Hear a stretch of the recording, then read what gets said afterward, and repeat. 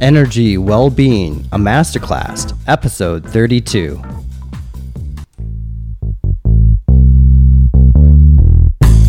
Welcome to the My Energy 2050 podcast, where we speak to the people building a clean energy system by 2050. I'm your host, Michael LaBelle. This week, I'm providing a link with the Sustainable Development Goals and the changes we are making to our energy system. Why is this important? Climate change is altering both how we live and the natural resources we rely on. From water shortages, phasing out fossil fuels, to the race for rare earth minerals for fueling the energy transition. How we utilize natural resources is changing not only how we heat our homes, but what powers our cars. The impact, as I will discuss today, is on adapting our energy system to ensure a sustainable development path is built. I'll be hitting on three topics today: decoupling energy and development, energy and sustainable development, energy and humane development. The work and these reflections stem from collaboration with Professors Tekla Sape and Geza Toth. We have different publications coming out over the next year or so on these topics. Essentially, there are two different perspectives on the energy transition. One lens provides a view through linking the Human Development Index with energy consumption, and the second lens links the Sustainable Development Goals with energy consumption.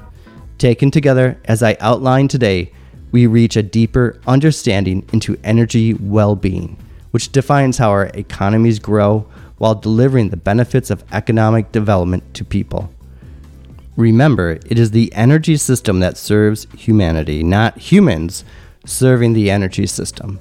The energy transition must be about a fair and equitable readjustment for all of society. And now, for this week's episode.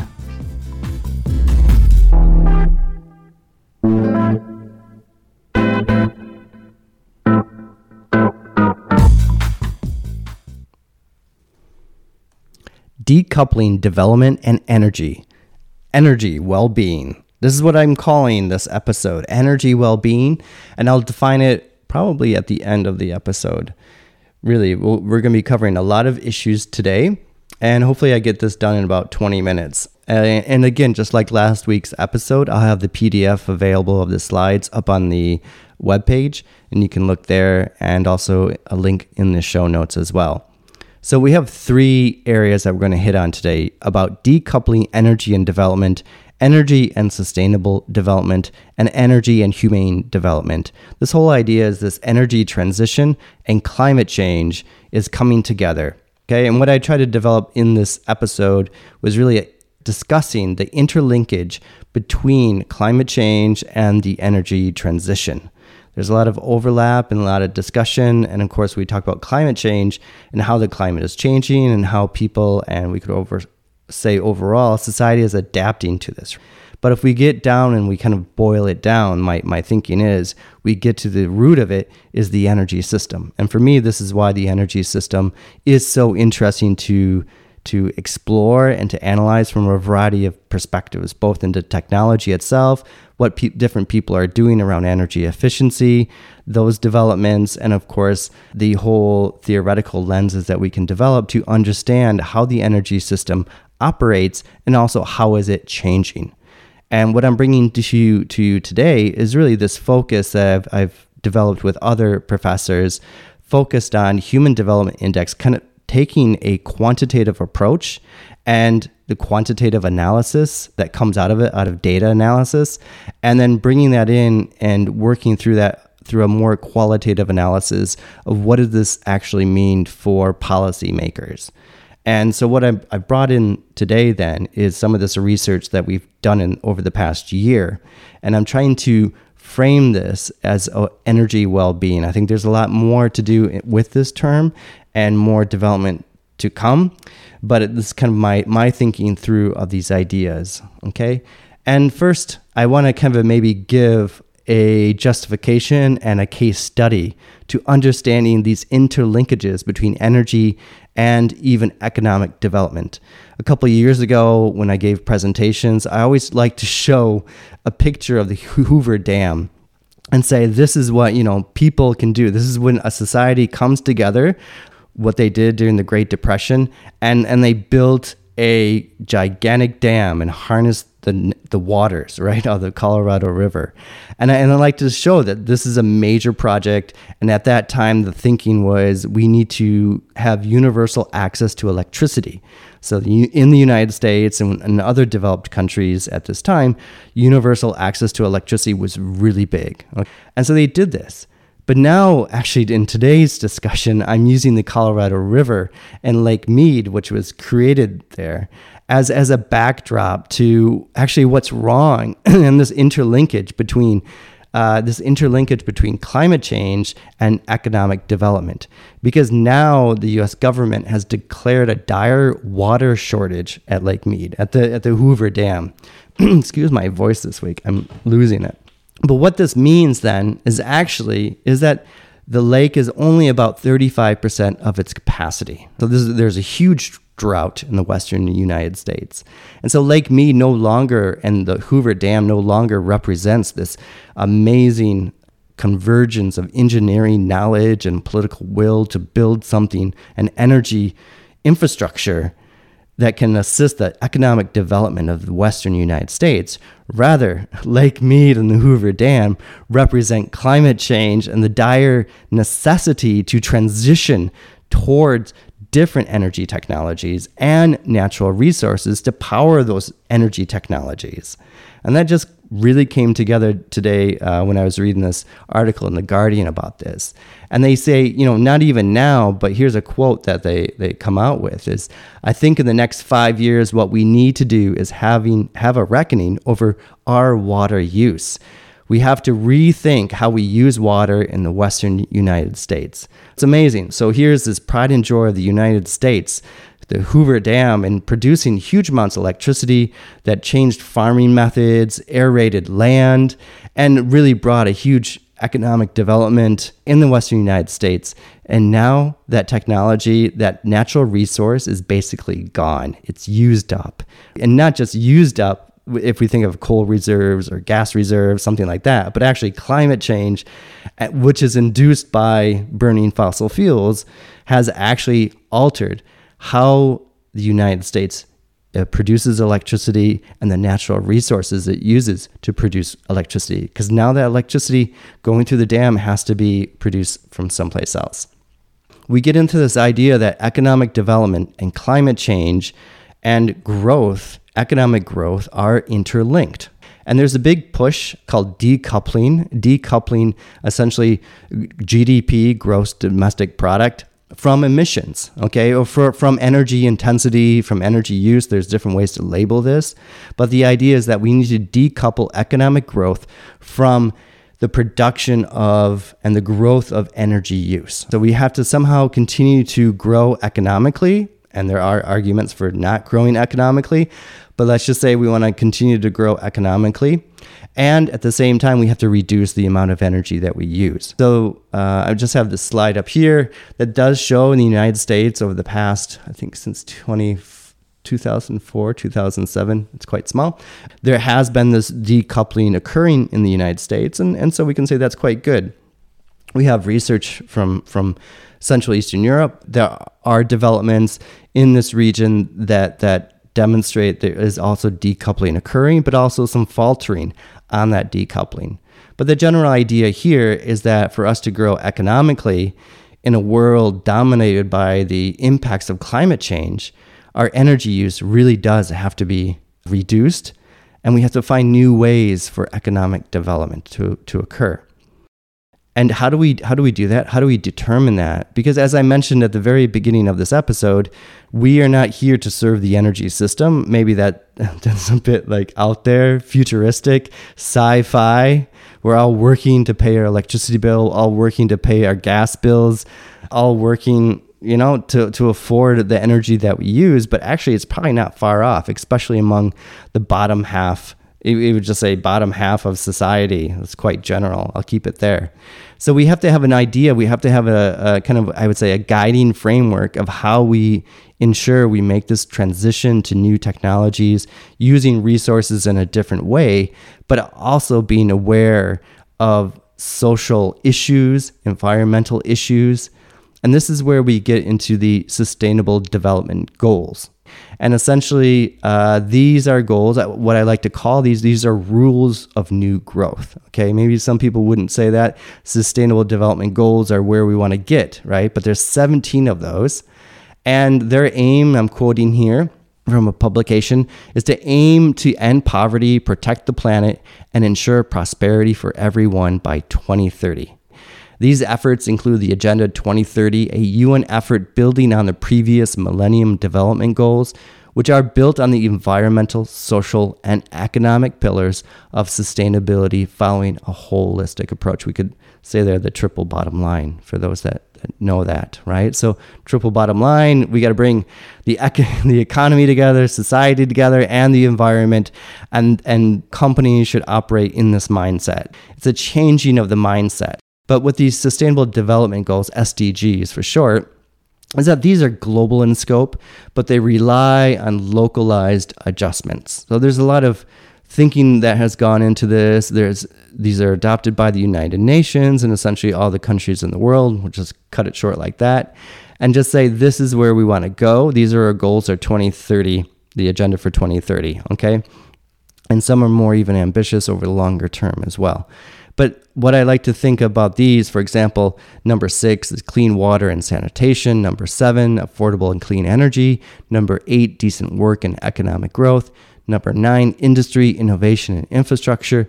Number 10, reduce inequalities. So you get the gist, right? So there's a lot of these key issues we hear about every day, and these are transformed or transferred into goals that have been agreed on. And a lot of for example, the Covenant of Mayors works along these SDG lines as well. And there's a lot of effort going into redefining and redoing our economies along these lines, okay? So for example, in the European Union, there's effort for decoupling the economic growth from the energy use. For example, within the EU, the attempt is to decouple economic growth from resource use, a push to establish a circular economy. So I'm going to bring the term circular economy in here. And a bit of the background on that is in 2015, the UN launched the 2030 Agenda for Sustainable Development with the SDGs at its center. But what's really important for those here in the EU is that the long-term budget is set for 2021 to 2027 period, and it has over €1 trillion involved in that. And essentially that is working along these SDGs.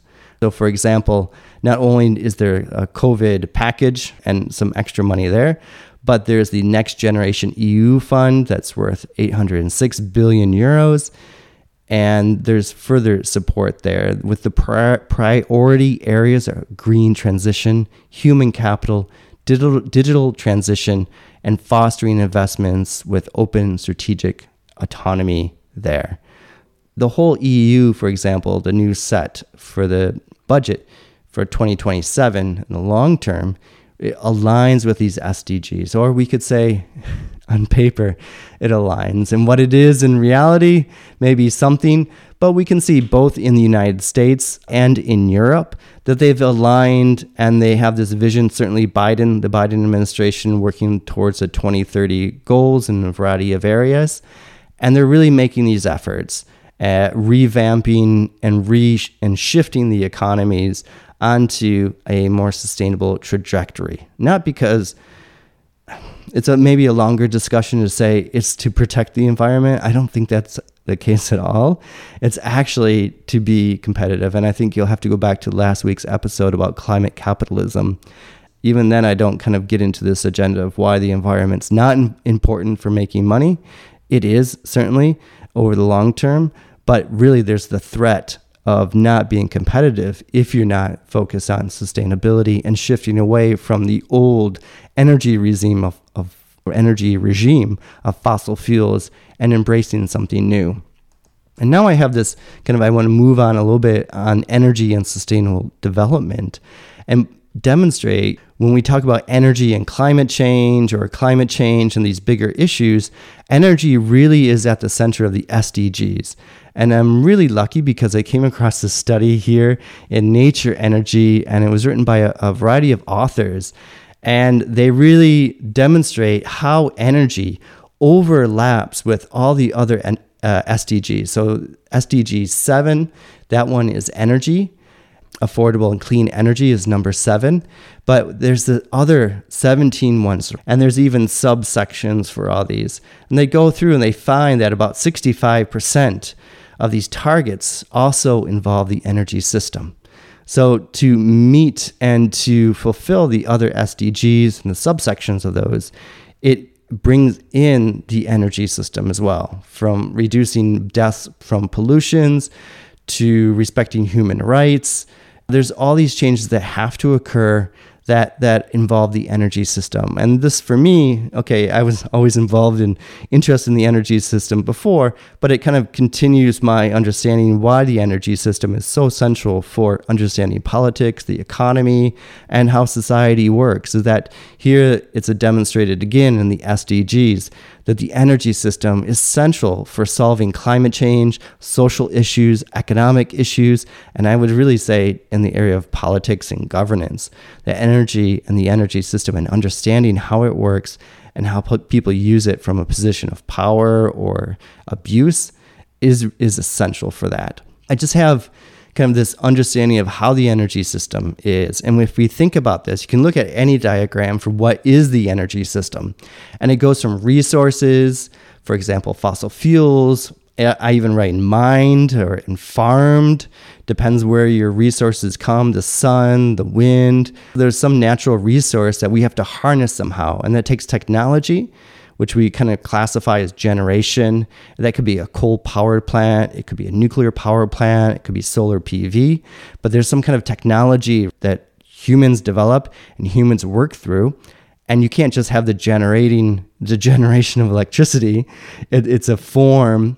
You have to have distribution as well. So you have to have a grid, whether that's an electricity grid or a gas grid, and it goes out. It distributes that power, the power from the energy source or that from the energy technology.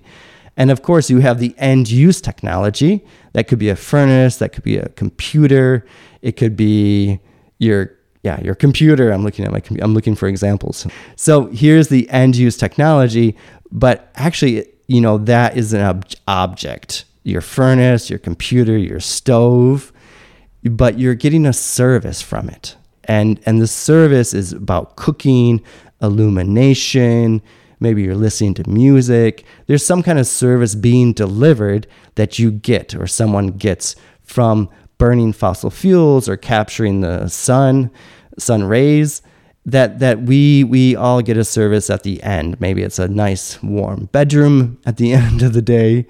And these things come together, and we have to look through and understand how the financing of this is done. And of course, as the economy grows, people have more money. People can, for example, pay for a refrigerator. If you look at slums and the types of technologies or objects that people have, a TV, a radio, a refrigerator, these things are really essential. And then you can move up to transportation, whether that's a motor scooter or a bicycle, or we could even say an electric bicycle, actually.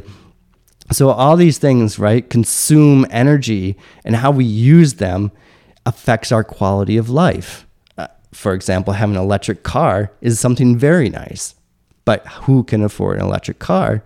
And who are the tax breaks, for example, or the money given by government that can buy an electric car? Others have to rely on an oil-based system, diesel or petrol, gasoline, to power their vehicles. And then therefore they're kind of caught into the geopolitics of oil and gas. I want to kind of move this back about goals and energy, and that there's a large overlap between the SDGs and energy and development.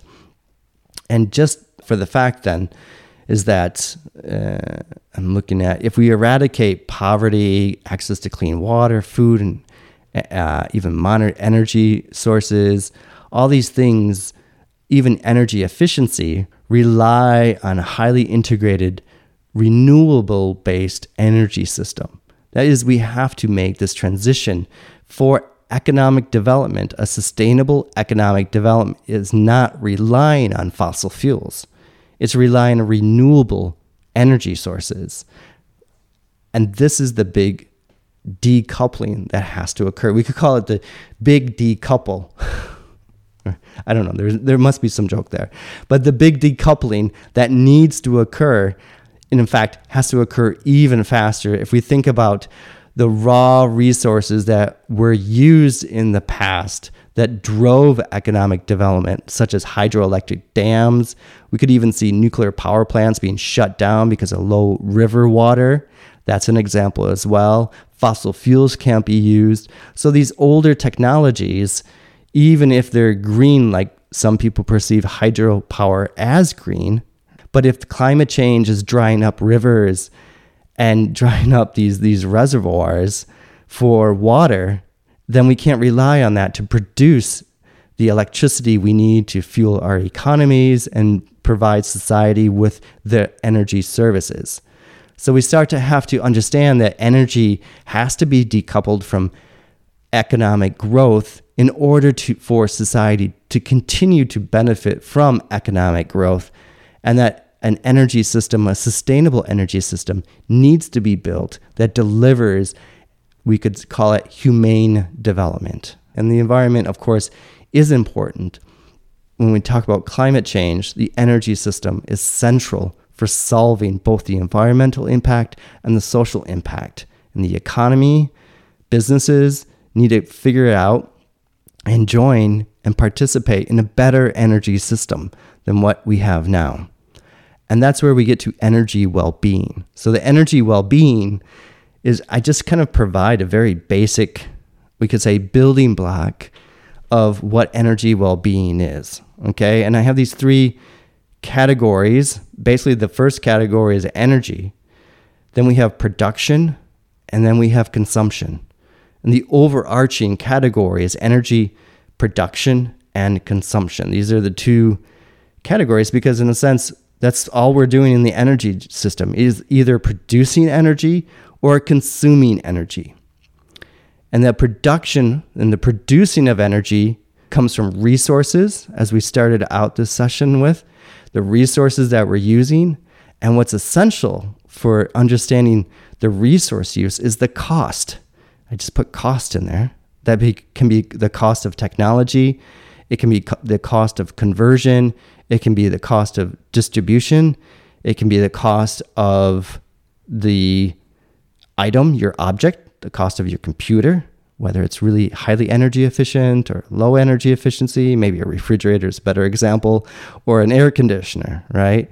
So the cost of that item using the energy, providing you with that service, or the cost of transportation impacts. And it doesn't really matter what we're talking about. The cost overall is going to be the overriding and the most important factor in influencing the production and the consumption of something. And resource use is the top of the pyramid, essentially. This is where everything comes from. Is, are you using water? Are you using wind? Are you using fossil fuels? The resource that's being used in the production process, and then the cost of using that. And then we have the consumption. So we have energy, production, and then consumption categories. And within consumption are two categories. One is efficiency, as I mentioned, for example, with your refrigerator, whether it's highly efficient or low, because efficiency and affordability go together. And in a sense, without providing any scientific evidence here, but we can see, right, the least efficient refrigerators are usually the cheaper ones. The more efficient refrigerators are the more expensive ones. And this is about affordability, because the sad fact is maybe the more expensive refrigerator is more efficient, but the consumer, the person that purchases that, puts up more money up front and they pay less over the longer term. Where people that maybe can't afford a more expensive refrigerator buy a less efficient and cheaper refrigerator, but they have to pay more in energy cost. But that's how it's affordable to them. They can do a monthly payment plan essentially for their higher energy electricity bill rather than an upfront payment that pays less, or that they are forced to pay over the longer term. So all these, through this very basic building blocks of energy well-being, energy, production, consumption, and the subcategories there, we start to understand that how we use the resources, how we produce the energy that we're doing, and how we're consuming that, how efficiently we're consuming it, and how we can afford that consumption is what energy well-being comes into play. So hopefully you follow me along. These are all, I would say, just preliminary ideas. I'm going to conclude. Here's the conclusion, is that we need and we are decoupling energy use. And part of this is around climate change. Well, it is because of climate change. If we had the chance, I'm sure people would be using fossil fuels forever, but we have climate change and we need to decouple the energy consumption from economic growth.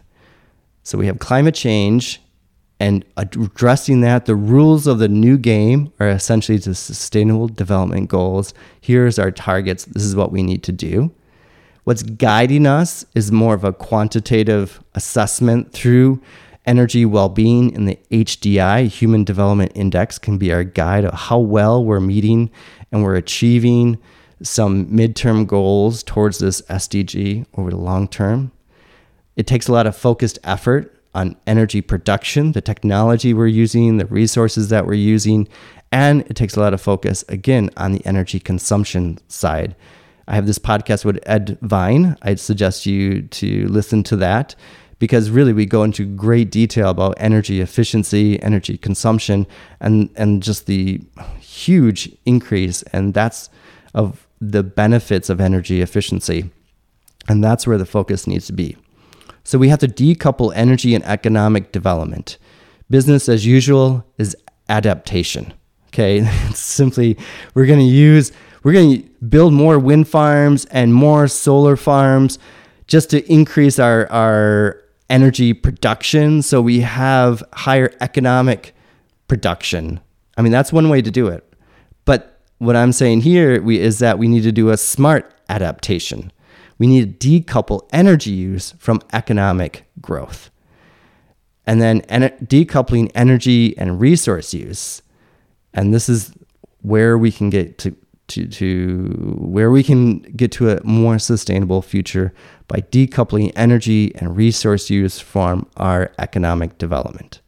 Having said that, I hope I at least got across a few ideas of mine from different research projects, and I brought those together and put those with the Sustainable Development Goal, the HDI, and hopefully this may be a bit foggy, but it starts to understand that we can't do business as usual of just adapting to climate change, but we actually have to decouple energy use from economic growth, and we have to do it in a really smart and targeted way by understanding that energy well-being is a means to address adaptation for society, and particularly those people in society that can least afford it. So with that, I want to thank you for listening. Really, if you made it this far in listening to this podcast, I really appreciate it. Please feel free to leave a comment or a discussion note or even just a thumbs up on the LinkedIn post. And feel free, of course, to share it and get in contact through LinkedIn. I would love to hear from you. Okay, thank you very much. Thank you for joining us for this episode. We produce the My Energy 2050 podcast to learn about cutting-edge research and the people building our clean energy system. If you enjoyed this episode or any episode, please share it. The more we spread our message of the ease of an energy transition, the faster we can make it. You can follow us on LinkedIn, where we are the most active on the My Energy 2050 webpage, or on Twitter and Facebook. I'm your host, Michael LaBelle. Thank you for listening to this week's episode.